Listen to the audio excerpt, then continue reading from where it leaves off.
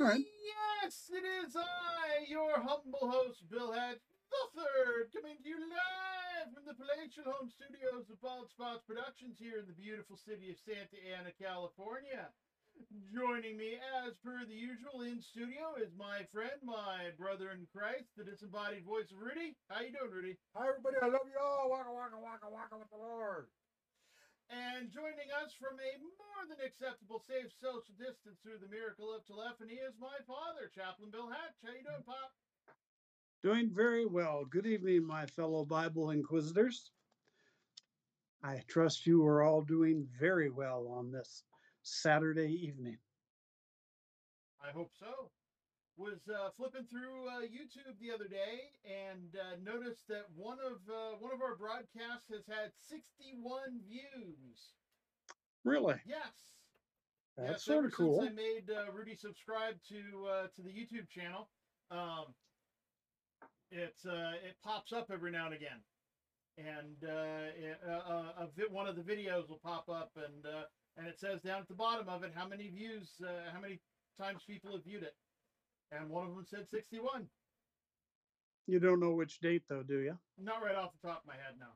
I think it was a couple Well, I'm weeks ago. glad. I don't want you keeping things up on top of your head, just between the ears. Just between the ears? Okay. Yeah. I shall try to do so. Hope you don't mind a little bit of fun in here, folks, but We got to have a little bit of fun. yes, we do. Because we can have fun in the Lord every day. That's right. Nobody said it has In to fact, be we even have boring. one verse that proves that tonight. Yes. In fact, So I will believe we do. absolutely. But before we get to that, I think we got some time for some Rudy news. Waka, waka, waka, waka. Waka, waka, waka. Coming to you from the house of Scooby and Princess Carlo. Waka, waka, waka, Lord. Hi, my, what is it? This is a minute. No, this is the news. The news, Rudy News. My news is people are trying to find peace in life. But they're looking for that guy with the 6 hands or the lady with the 12 hands. And people are looking, instead of looking towards God, and I don't understand how we look for other things. That's like looking at the golden calf. Who has 12 arms or 6 arms? But what it is a lot of people that are pretty much famous that are staring people away because there's a movie star that everybody likes. He's real kind, but he's not a Christian. He's he believes in that Buddhist stuff. And you know what?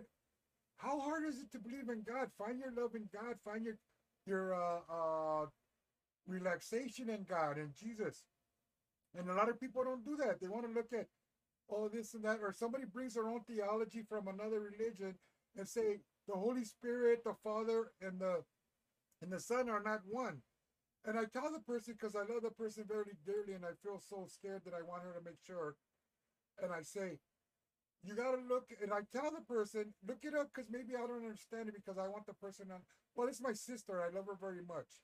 And what it is I tell her, look it up and teach me. But I know it's the truth, but I just want to make sure that she can find it instead of going through her own anthology about whatever. And I said, you can't rely on human thoughts because God is greater than we can ever think. God could be anything he wants. God can do anything he wants. If he wants to split himself in 10 different ways, he can do it. And what it is we got to stop questioning God. If God says, I did this, he did it.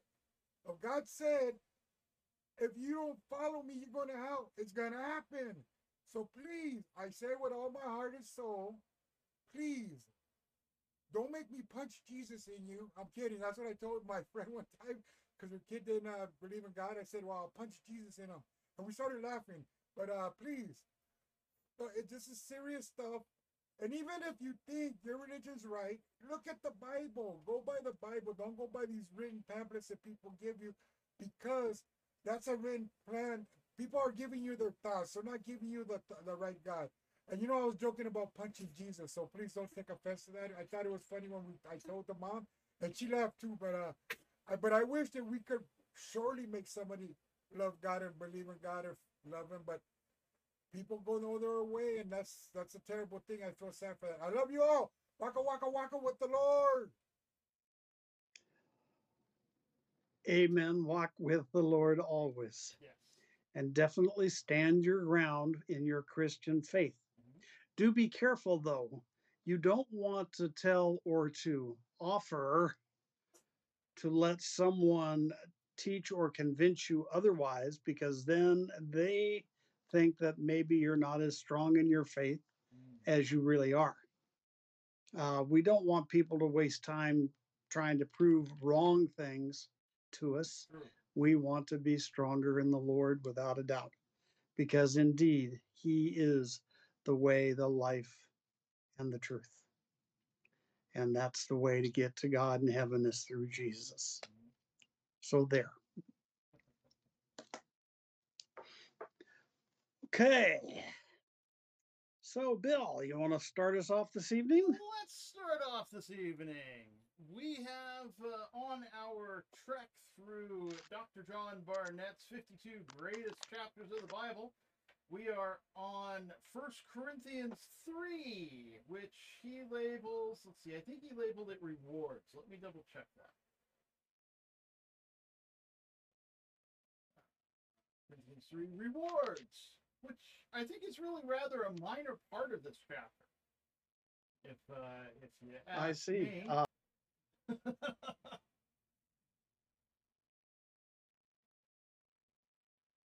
Mm-hmm. Study Bible and then the New American Standard, and neither one of them say that about chapter 3. Yep.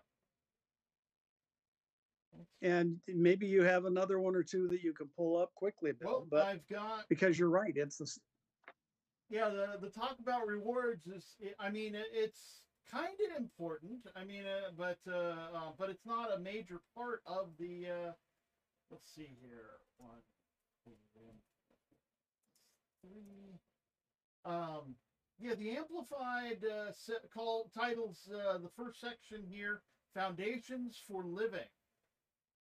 yes, that is way the New American Standard has it listed. Mm-hmm. Foundations for Living. In my Christian Study Bible, it's a little more accurate. It says the problem of immortality. No, Immorality. immaturity. Oh, immaturity. I goofed up. Immaturity. Okay. I'm going to use it tonight, folks. It's my magnifying glass till I get a better one. Problem of immaturity. Well, the English Standard refers to divisions in the church, Yeah. which kind of is an important part of this chapter. More important in chapter 1 than in 3, I think. But Yeah. yes, because it does have to do with immaturity and divisions Mm-hmm. of that immaturity. I found some interesting things when I was doing background research. We actually, because of some nice things in later history, meaning in 1905, we actually can place a lot of Paul's original missionary work in Corinth, which gives us a timeline that we don't normally have. But it literally zeroes down on it. So this is what I found. The proconsul term of Galileo, Mm-hmm. to which Luke refers to in Acts 18, Yeah. may be dated with the help of an inscription discovered at Delphi in 1905. It gives the French archaeologist name, don't need that. But it says that Galileo was proconsul in AD 51-52. Mm-hmm.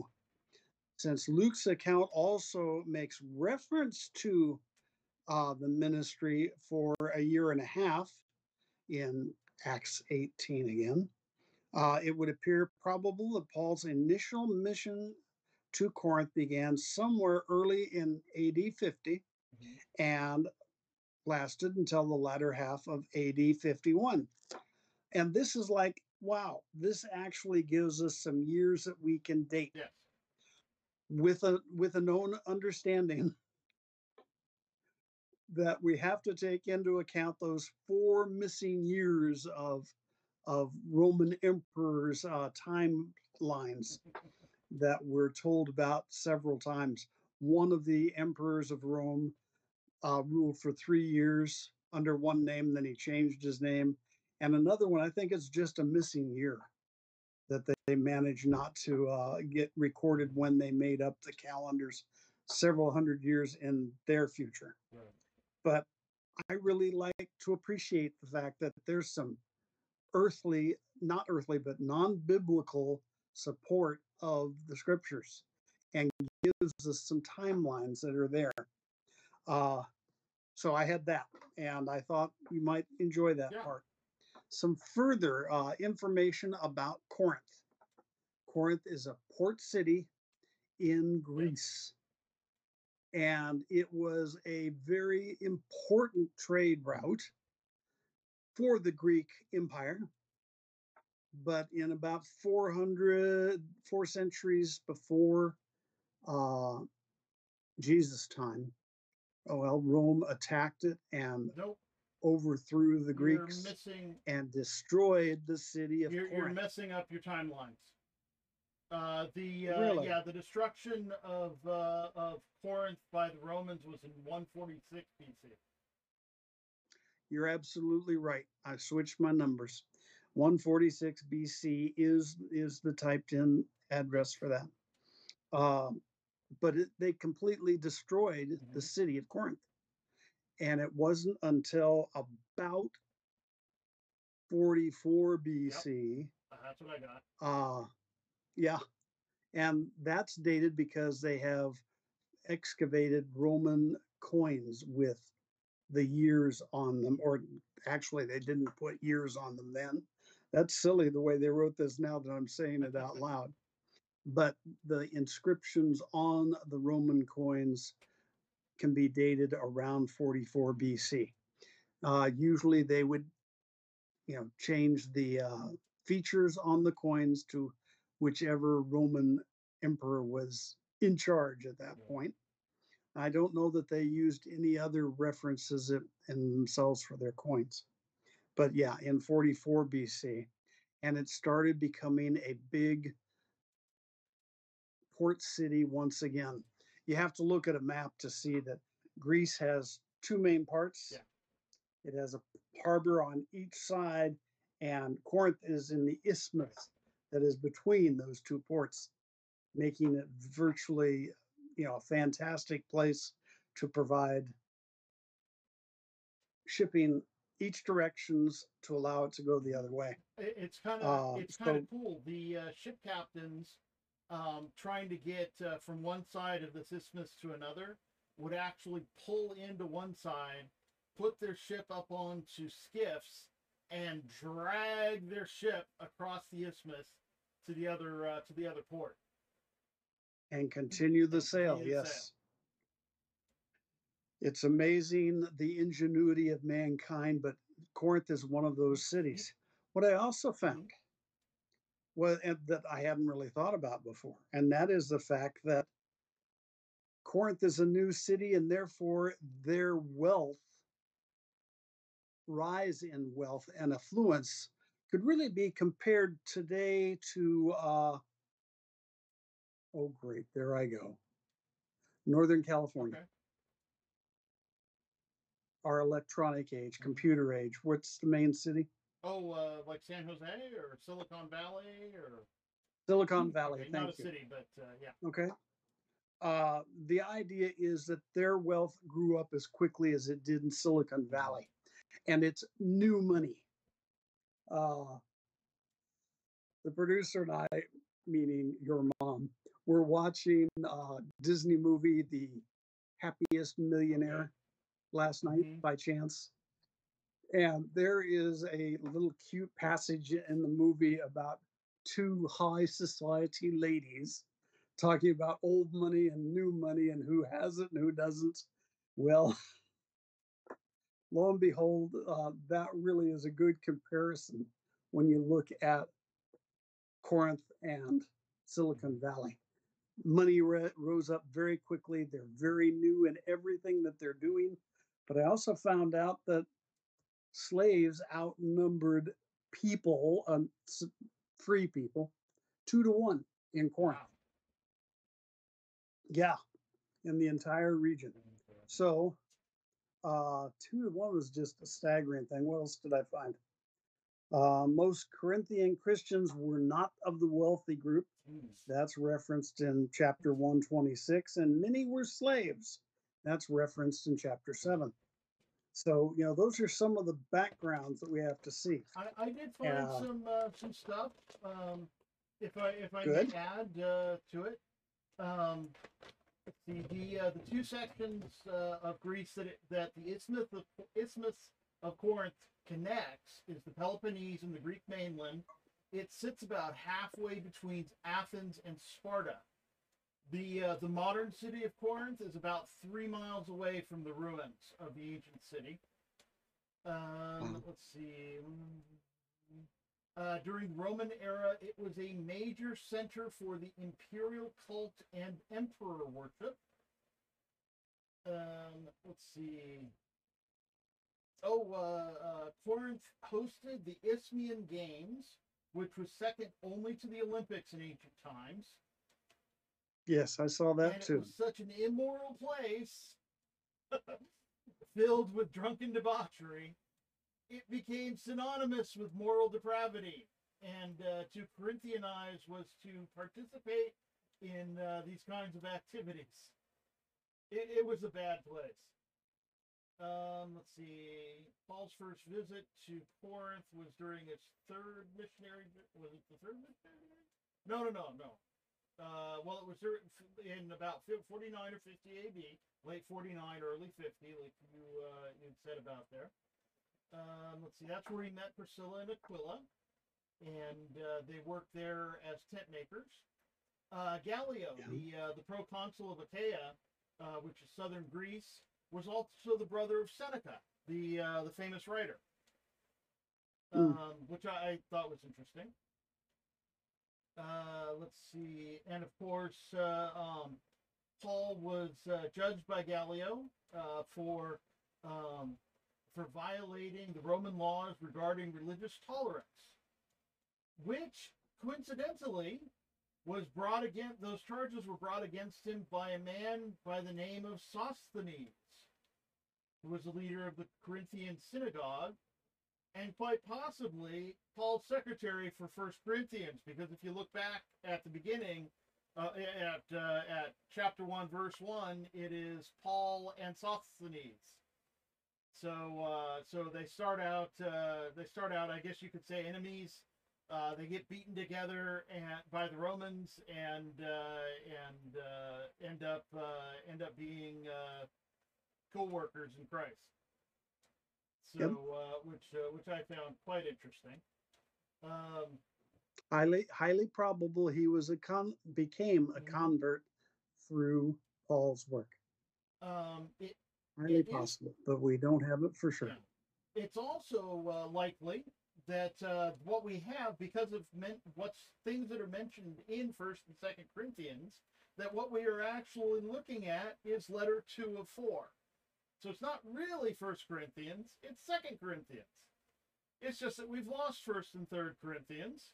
1 Corinthians is often referred to as the lost letter, and 3rd Corinthians is often referred to as the severe letter, because Paul, I guess, got a little upset with the Corinthians for continuing on in their sinful ways.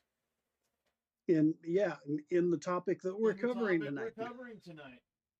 That's right. Let's see. Clement of Rome acknowledged Pauline authorship of the book in 95 AD, and that was supported by other people at later times. Let's see. The premier temple at the Acropolis of Corinth was to Aphrodite, and there'd be 1,000 priestesses who would prostitute themselves nightly in the city, going down from the Acropolis into the city proper. Yeah, and they also believe that many of the female slaves, were forced into such prostitution. Yeah. Let's see. Oh, it was Paul founded the Corinthian church during his 2nd missionary journey. Sorry, not the 3rd and 2nd. Thought that was right. Let's see. Okay. The Corinthian church formed several cliques, which had little to do with each other, which I kind of was thinking about, and it's kind of a precursor to many of today's denominations, the way they act toward each other. Yeah, I have that in my notes for tonight. Absolutely. Yeah.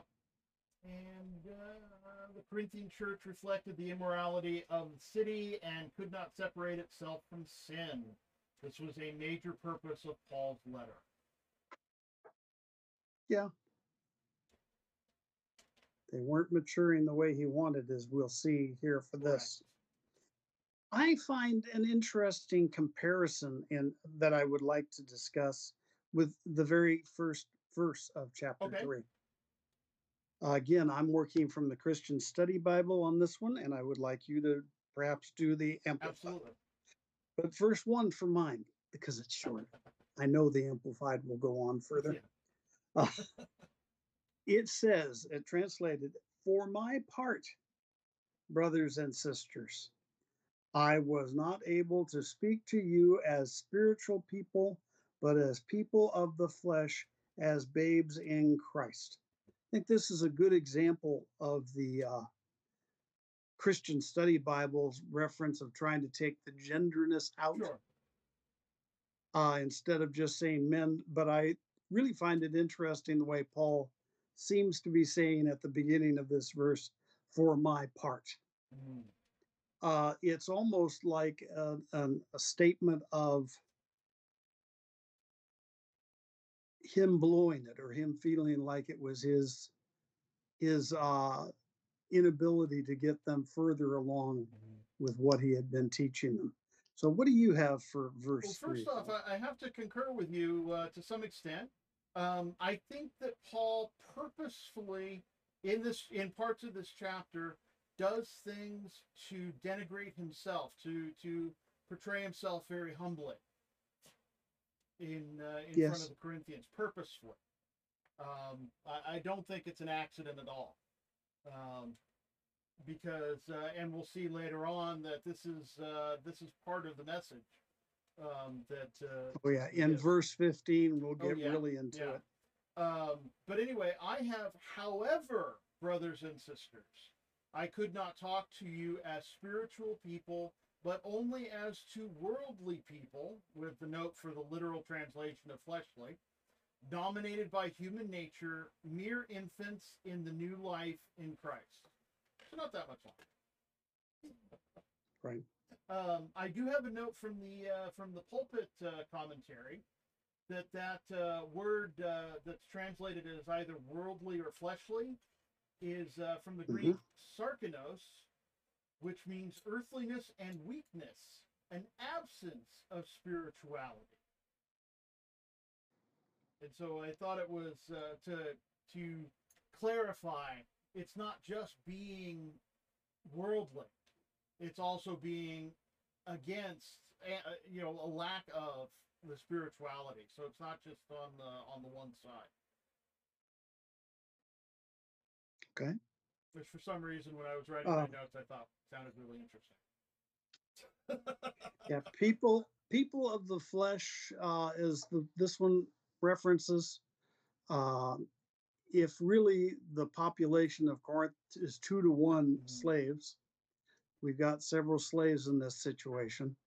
If some of those slaves were females who were being prostituted by others, again, that shows a real connection with being of the flesh, because that had to be their focus, whether they wanted it or not, are there.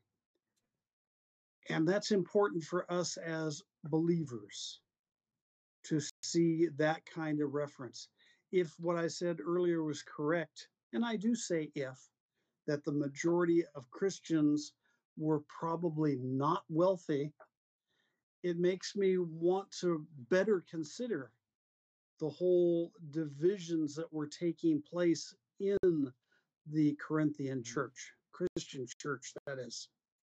Because if it's the wealthy who are, and there are not many of them there, could we really have had 4 different groups, sorry, of Christians in Corinth as are listed back in chapter 1, we might want to look and say, wait a minute. We have Paul and Apollos and Cephas, which is Peter, and then a group that says, oh, we only follow Jesus. I mean, referencing and studying for tonight, it's like, I'll bet you that we only follow the teachings of Jesus is going to be part of that new uh, aristocracy that's in Corinth. Because there wouldn't be enough wealthy people to start supporting the Corinthian issue of hiring orators to speak their beliefs and following Paul or Apollos or even Cephas.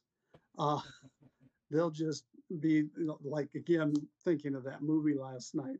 So it's just a funny part of that movie, and it's two old biddies doing it, and I can just envision that happening with the new wealth upper crust of Corinth, whereas the slaves and the lower income Christians would align themselves with Cephas, Apollos, who was a great orator, and Paul, who is always claiming that he wasn't a great orator. Which actually got him in trouble at different points because of his weakness of speech, as it was put, where he was not speaking eloquently because he wanted to put the emphasis on the message, as opposed to people being moved and swayed by his own speaking abilities. But I might actually disagree a little bit as a possibility that that the wealthy, because of their education, might have actually been more likely to follow Apollos because of his ability to orate and his wisdom. That is highly there's possible. Actually a note I have later on that that we'll get to near the end of the chapter. Okay. Somewhere. No, I'm glad you're doing it because we want to be able to help people, you great listeners, and hopefully you are growing and participating in your own. But down in the second half of verse 3, it says, for since there is envy and strife among you still, is why he's working to teaching them lightly and not in deep, meaty topics. They could never talk about this kind of topic like we are tonight. Yeah. And they certainly would get lost on Tuesday nights with our great study in Psalms. They would only be able to hear the points, not necessarily take it apart, and be able to say, oh, wow, look at these differences and how they're done. They'd only be able to say, well, let's just get on with the scripture itself. I wanted to make a comment about verse 2 before we get too much further away from it. Okay. In that I fed you with milk. The author of Hebrews and also Peter, Cephas, in one of his books, also refers to spiritual milk. And new Christians or weak Christians only being able to receive that spiritual milk and not solid foods because they're just not ready for it, and basically calling them babes. But the pulpit commentary made a comment that young pupils of rabbis were called sucklings and little ones, which reminded me of when Jesus said, whoever misleads one of these little ones gives a little greater understanding of what Jesus may have been speaking about in that instance, that not necessarily meaning children, who of course, but as disciples, but as young disciples, right? Perhaps, depending on who he was relating to at the time. In Matthew 18, he had definitely just been working with the children when the disciples tried to back him off. Of course, So that one Of would be course, there. so much of what And Jesus says has overall, the whole thing is that everybody there knew what milk was used for. yes, Uh, and that's important for us to look at too, absolutely. or to consider as we're doing it. And they had gotten these divisions going. And do you have any boxes now on 3, 4, 5? Let's see. I've got a couple notes on 5. Actually, it's 3 and 4, Oh, not okay. 5. I don't have anything on 3 or 4. Okay. Uh, I will let you do your box on 5 because I want to just go to. I've only underlined parts of 6. Let's see. Ellicott made a point that the answer to the question of who is then Paul and who is Apollos is that they are merely those whom Christ used. It is therefore absurd that you should exalt them into heads of parties. They are merely instruments, each used as the great master thought best.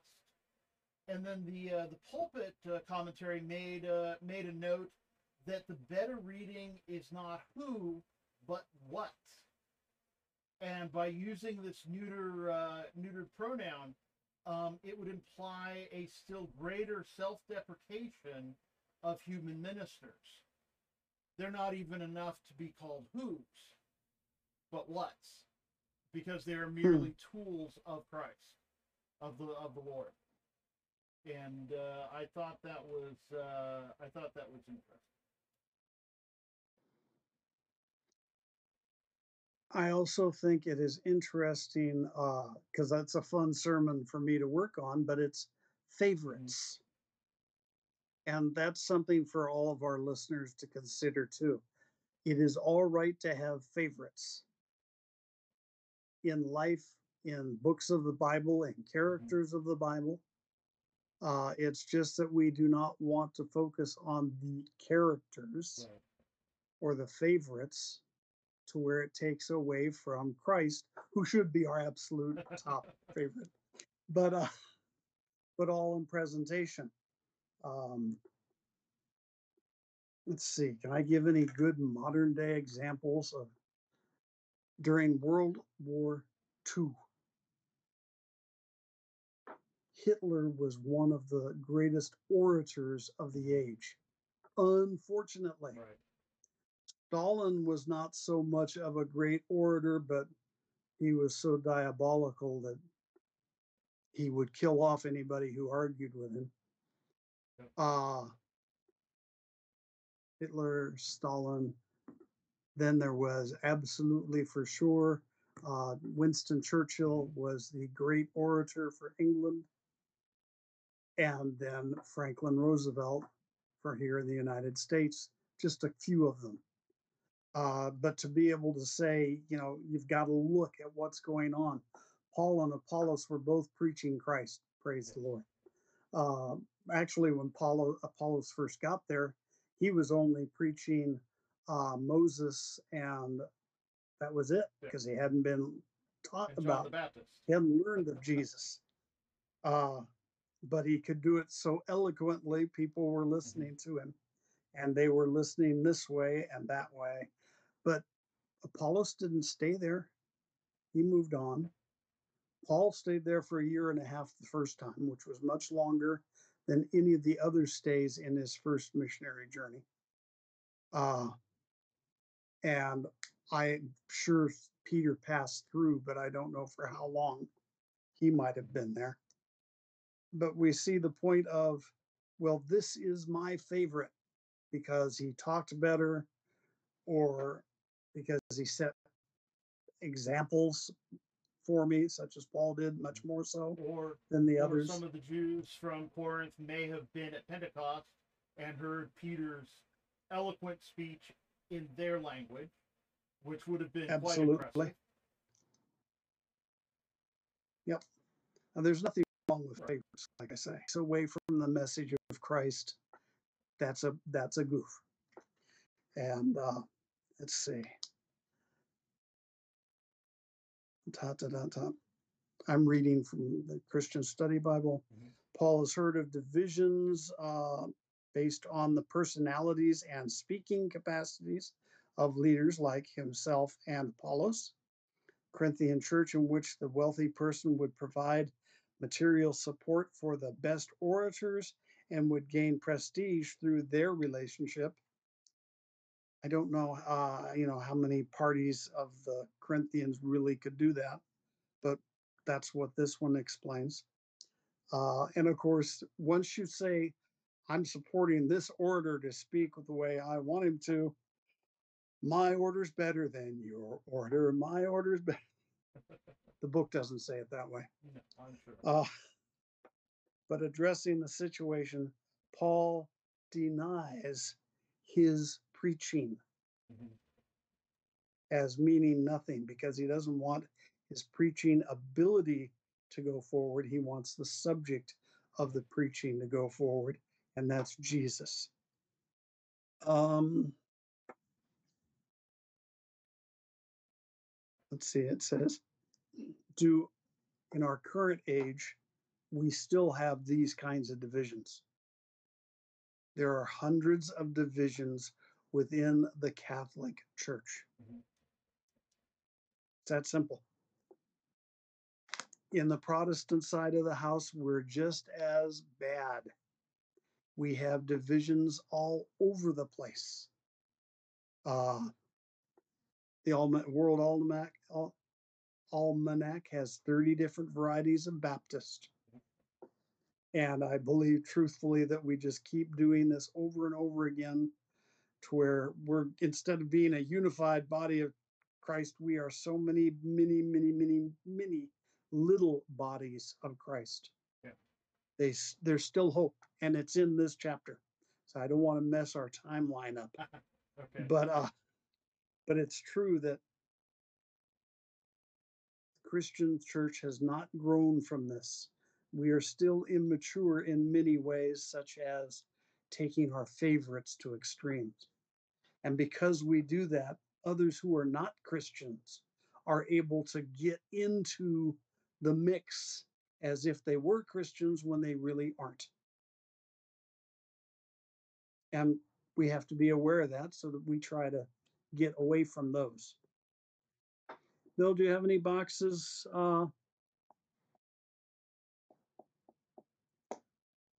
for 5 and 6? Nope. Okay. Although Sorry, my I'm doing it although again. my note for 7 kind of bleeds over from 6. By all means, please share that. Basically, what we've got here is opportunity that Paul, of course, was well trained in the Old Testament, Yes. and in these verses 6 and 7, you can definitely see that. Psalm 90, verse 17, and let the gracious favor of the Lord our God be on us. Confirm for us the work of our hands. Yes, confirm the work of our hands. And then Isaiah 26:12, Lord, you will establish peace for us, since you have also performed for us all that we have done. Okay. There is no importance in who does the work. Really, the worker will be taken care of, but the real work is done by the Lord. Yes, God is the one who provides the growth. Mm-hmm. But again, Paul is using examples just like Jesus did, Yes. things that the people of the day could absolutely understand. Mm-hmm. Because even if they weren't farmers anymore, you bet somebody's wife is out there planting a flower in a flower box. And you got to plant the seed, you have to water the seed, and then it grows from there. And yeah, the end of verse 8 is that each will receive his own reward according to his own labor. Now, that's a nice straight statement, but it's not detailed enough for Paul when we get down to verse 15. Okay. I tell you what, verse 15 really is an important verse in tonight's chapter. And yes, by the way, it is a good, important chapter for us because there are so many likenesses for people today with the Corinthian church. No, I don't mean all the adultery and promiscuity that was going on down at the harbor. Uh, but Oh, before we get there. to 15, I did have some stuff in 12 that I didn't want to skip over. Okay, yeah. Well, I kind of I didn't want wasn't to do jumping to miss 11 15 either. yet either, but good. Hmm? Said I wasn't jumping to 15 Oh, yet okay. either, so Oh, good. okay. I'm So glad you're. if you wanna keep going with your No, pacing, I'm ready for 12. you're ready Let's for hear it. 12. Okay. I think so.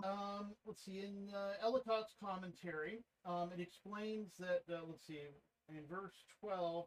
But if anyone builds on the foundation with gold, silver, precious stones, wood, hay, straw, and then in 13, each one's work will be clearly shown for what it is. Um, he makes the comment that by precious stones, they don't mean gems, not rubies or diamonds. They're talking Okay. about stone, about valuable stones like marble. Sure. And the Corinthians would have known this because of all the wealth that was in the city. There would have been many buildings, including that temple on the Acropolis, made of marble and other sturdy stones, as opposed to their own homes, which would have been built with wood and clay. Um, the hay is dried grass, which was used to fill up chinks in the walls. Stubble, which is also translated as straw, was referring to stalks with the ears cut off, used for thatching a roof. These images would have made a lot of sense to the Corinthians because their city had been burned, with the stone buildings having survived and the wood and straw buildings burned up in the fire. Made me think of the Three Little Pigs. Yes. and the gathering of the stubble of straw for the slaves in Egypt before Yes, Moses got them out. absolutely. Yes. But But they would have been able to see buildings, probably, or remains of buildings anyway, probably from the conflagration of 146, when the Romans destroyed it, where people rebuilt in 44, or and all of that. So they would have known from their own city's history just what that kind of reference means. and Paul is definitely focusing with verse 11 about foundation. The Mm-hmm. true foundation is Jesus Christ Yes. alone. In 11? And Yes. and the quality of material that is built on that foundation Mm-hmm. is very important. Absolutely. And some people are going to have a much stronger part than other people. Some people are going to not be in the right situation with what they're building on the foundation. Mm-hmm. That reminds me of so many TV ministries nowadays. Mm-hmm. But the foundation has to be Jesus. And Paul's focused on that. Absolutely. So definitely.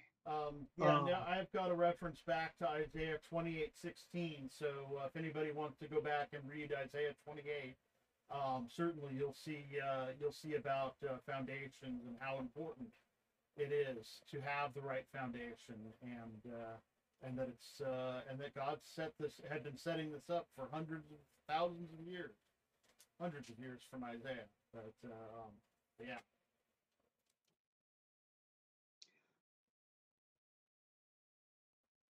And when we build on properly, it's good. When we build improperly, it's bad. The foundation is Jesus, and everyone will be, how did it say at the end of 13? Beginning. Each one's work will become obvious. Yep. That's what we all wish for our. Sorry. Okay. I know you can't hear it. It just bothers me to I have it actually flipped just down heard the on buzz. my I heard the on my buzz mirror. that time. Oh, did you? Yeah. Okay. So anyway, Paul is saying it's building on the foundation of Christ. Everyone will be judged by their building, working on the foundation. I really do like what you read to us, Bill, about the quality of that foundation. Yeah. the quality is not for us to judge. Right. You know, my translation, gold and silver, and then wood and straw, stubble. That's not the point. It's the quality that we're doing for the Lord to our capacity. It's what are we able to do for the Lord that matters, and it gets put up there. Yeah. What we might consider, oh, I don't do anything for the Lord. Well, yeah, I've taken kids in the neighborhood to Sunday school and vacation Bible school, and I've helped with meals for shut-ins, etc. Those are really high quality things Mm-hmm. when it comes to doing it for the Lord. And we should never let somebody discount their own efforts. They need to be seen that, guess what? That's gold. Mm-hmm. And happily we have. And talking. It's keep telling me about the show, and I thought I got them off again this week, and I didn't. No. I don't want to miss this because look at verse 15 with me. Okay. Is it all right if I go to 15? Well, I was going to expound on what you were just saying in verse 13. Okay. Malachi 3:2 says, "But who can endure the day of his coming, and who can stand when he appears? For he is like a refiner's fire and the launderer's soap, which removes impurities and uncleanness." The pulpit commentary says on this, all that is said here in verse 13 is that the fire of Christ's presence, the consuming fire of God's love, shall test the work, not purge it. The fire is probatory, not purgatorial, and it is not in itself a fire of wrath, for it tests the gold and silver as well as the inferior elements of the structure. It is the fire of the refiner, not of the avenger. So when the fire comes, it's not a fire meant to destroy, but to purify, to test and refine. So do your work, do the best that you can. God will only ask what you can do well. He's not going to ask you to do something you're incapable of doing.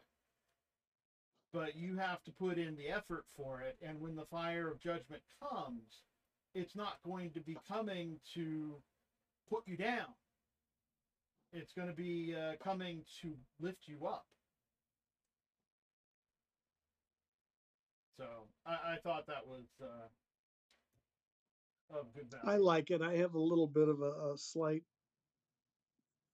maybe it's a generational change on it, but that's okay. Each one, and from verse 13, it says each one's work will become obvious. That's fine. Yes, it will be tested, and it will be revealed by fire. But in verse 15, yeah.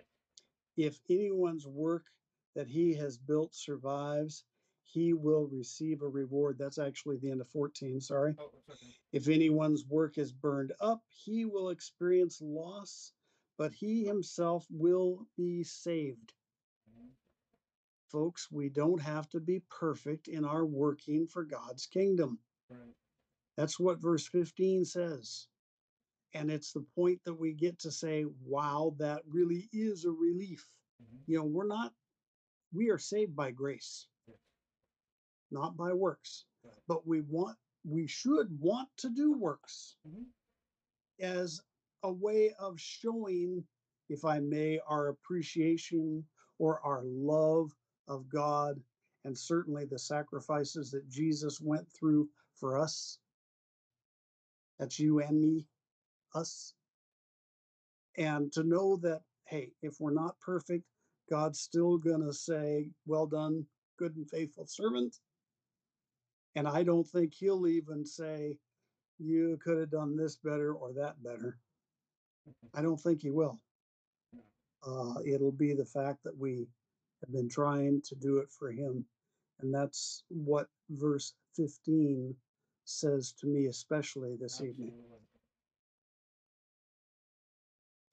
How are we doing on time, Bill? We got about 5 minutes or so. Okay. May I continue? Sure. All right.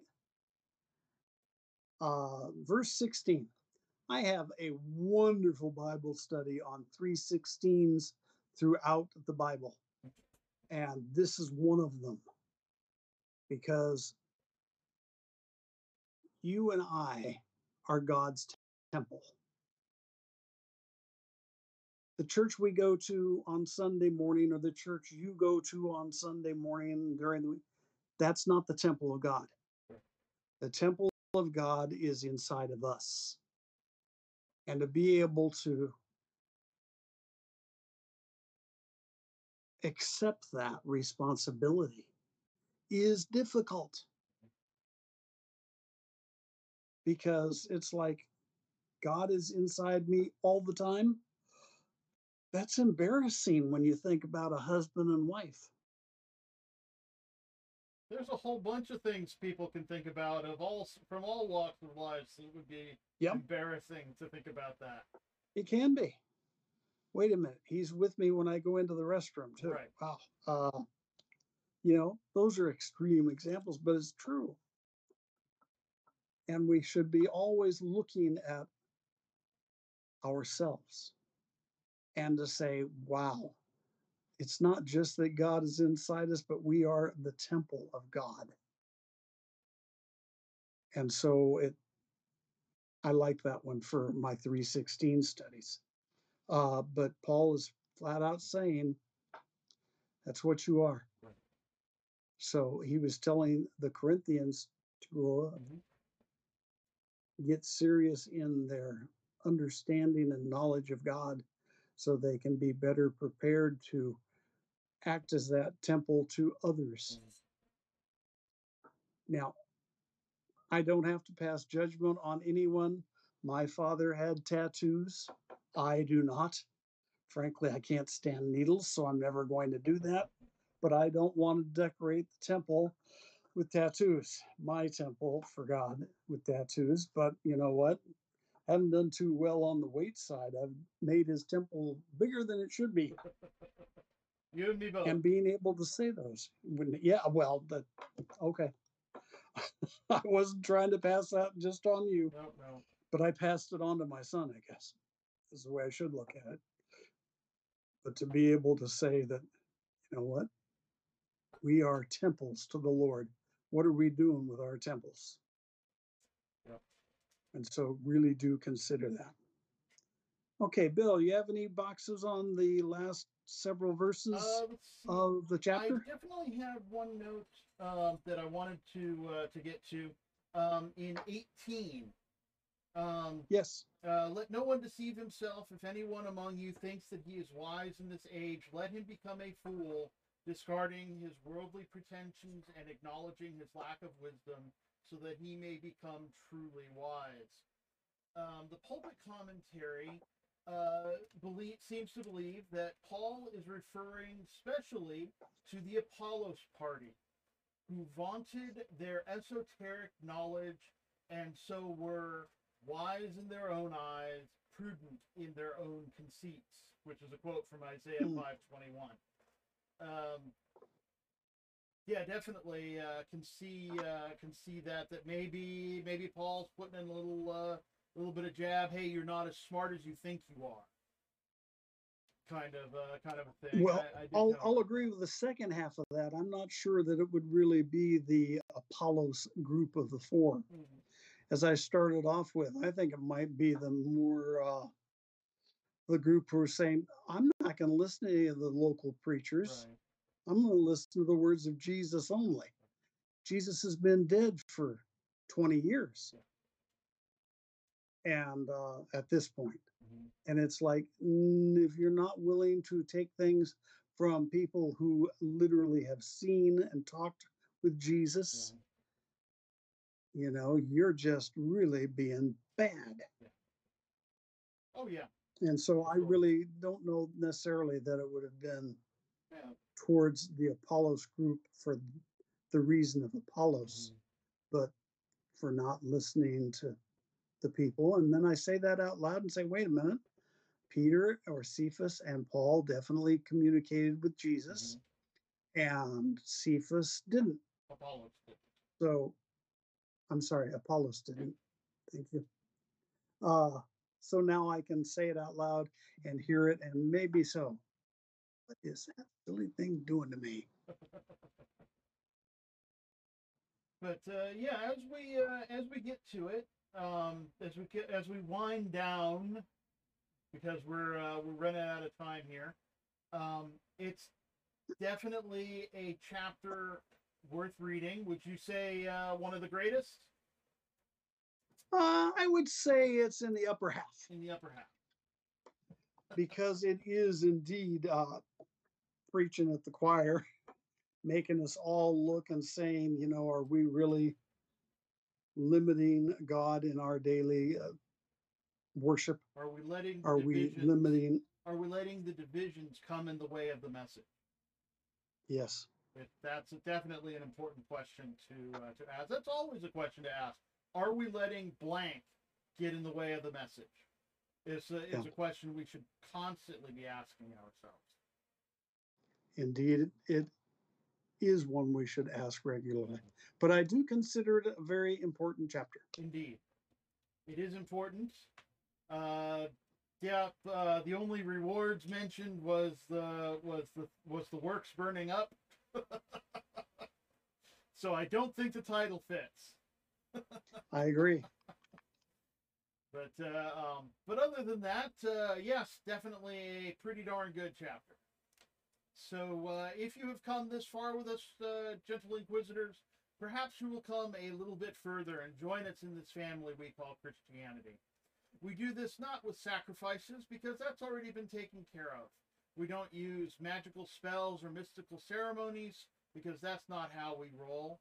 In fact, all we need are a few simple words that help to align our hearts and minds with that of the Lord's. Those words can range from the extremely simple, Lord, remember me when you come into your kingdom, or can be extremely complex and flowery if that's how you want to do it. But we do a version that I don't know, I kind of like it. I think it covers everything and doesn't go too far. We all say it a little bit differently, and personalizing it based on biblical principles and our lives as we are currently living them. As long as it is sincere and it's said with a contrite heart, the Lord will listen to you and accept your confession. And Amen directly. to that. So whether you've been a believer for a second or a century, though, you have sinned and fallen short of the glory of God. I know I have continually fallen short of the glory of God. We hit that verse the other night, and I really like the addition the Amplified did with the continually. And so pray with us and get realigned with get your heart realigned with that of God's. So here we go. We'll say it together. Dear Lord. Dear Lord. Dear Lord. I am a sinner. I am a sinner. Cleanse me of my wickedness. Cleanse me of my wickedness. Teach me how to love you with all my heart, mind, soul, and strength. Teach me how to love you with all my heart, mind, soul, and And strength. show me how to love my neighbor as myself. And show me how to love my neighbor as myself. Guide my steps on the path you would have me take. Guide my steps on the path you would have me take. And help me to do the work you would have me do for your kingdom. And teach me to do the work you have for me in your kingdom. Come into my heart and be the Lord and Savior of my life. Remain in my heart and be my Lord and Savior. All these things we pray in Jesus' holy name. Amen. In Jesus' name we pray. Amen. And there we have it. Another Saturday night gone to the dogs. No. Hey. Sorry, the dogs are here listening to the Bible study. No, Hey, no. St. Francis of Assisi preached to the birds. You can preach to the There you dogs. go. We can. We can. But we hope you were paying attention too. And because this was a pretty good study, I think, tonight. And because you said the sinner's prayer on a Saturday evening, well, that means you are really close to the next step, which is a Sunday morning church service. Go out in your community, find yourself a Bible believing church, Bible preaching church, and Yes. join your fellow believers in worship and song and a little bit of learning from the preacher. And then from there, find out what your next steps beyond that will be, because this isn't the end. This is the beginning. Your inquisition Amen. has started. So get moving. Well, if you're an inquisitor, that means you have an inquisition. Hmm. The Inquisition, what a show. No, let's not. So anyway, this is not the only program we have for you over the course of the week. In fact, we have a few. On Tuesday will be YWL Online's Totally Approachable Bible Study for All, where we will be continuing our journey through the Psalter, through the Book of Psalms. We will be, let's see. Oh, I've forgotten where we left off. I have it written I have down. it written down too, but I don't have that in front of me. Let's see. 55. Psalm 55. Psalm 55. So if you can plan for 5 Psalms, Nick, for Tuesday, please read them. Yes, indeed. And send your questions to us. Send your questions. Let us know what you're thinking and how you're doing in your walk. We'd love to hear about it. We'd love to hear your prayer requests. We wouldn't. I know I wouldn't mind saying a prayer or two for somebody. And I'm sure I'm not speaking out of turn if I say the others would feel the same. All of us. Yeah, indeed. And so please reach out to us on whatever platform you happen to be using, and we will get back to you just as quickly as we can. But then on Thursday night, I'll be having another episode of Not Quite After Midnight. This time with GC Gary and George Bentley. George Bentley, yes.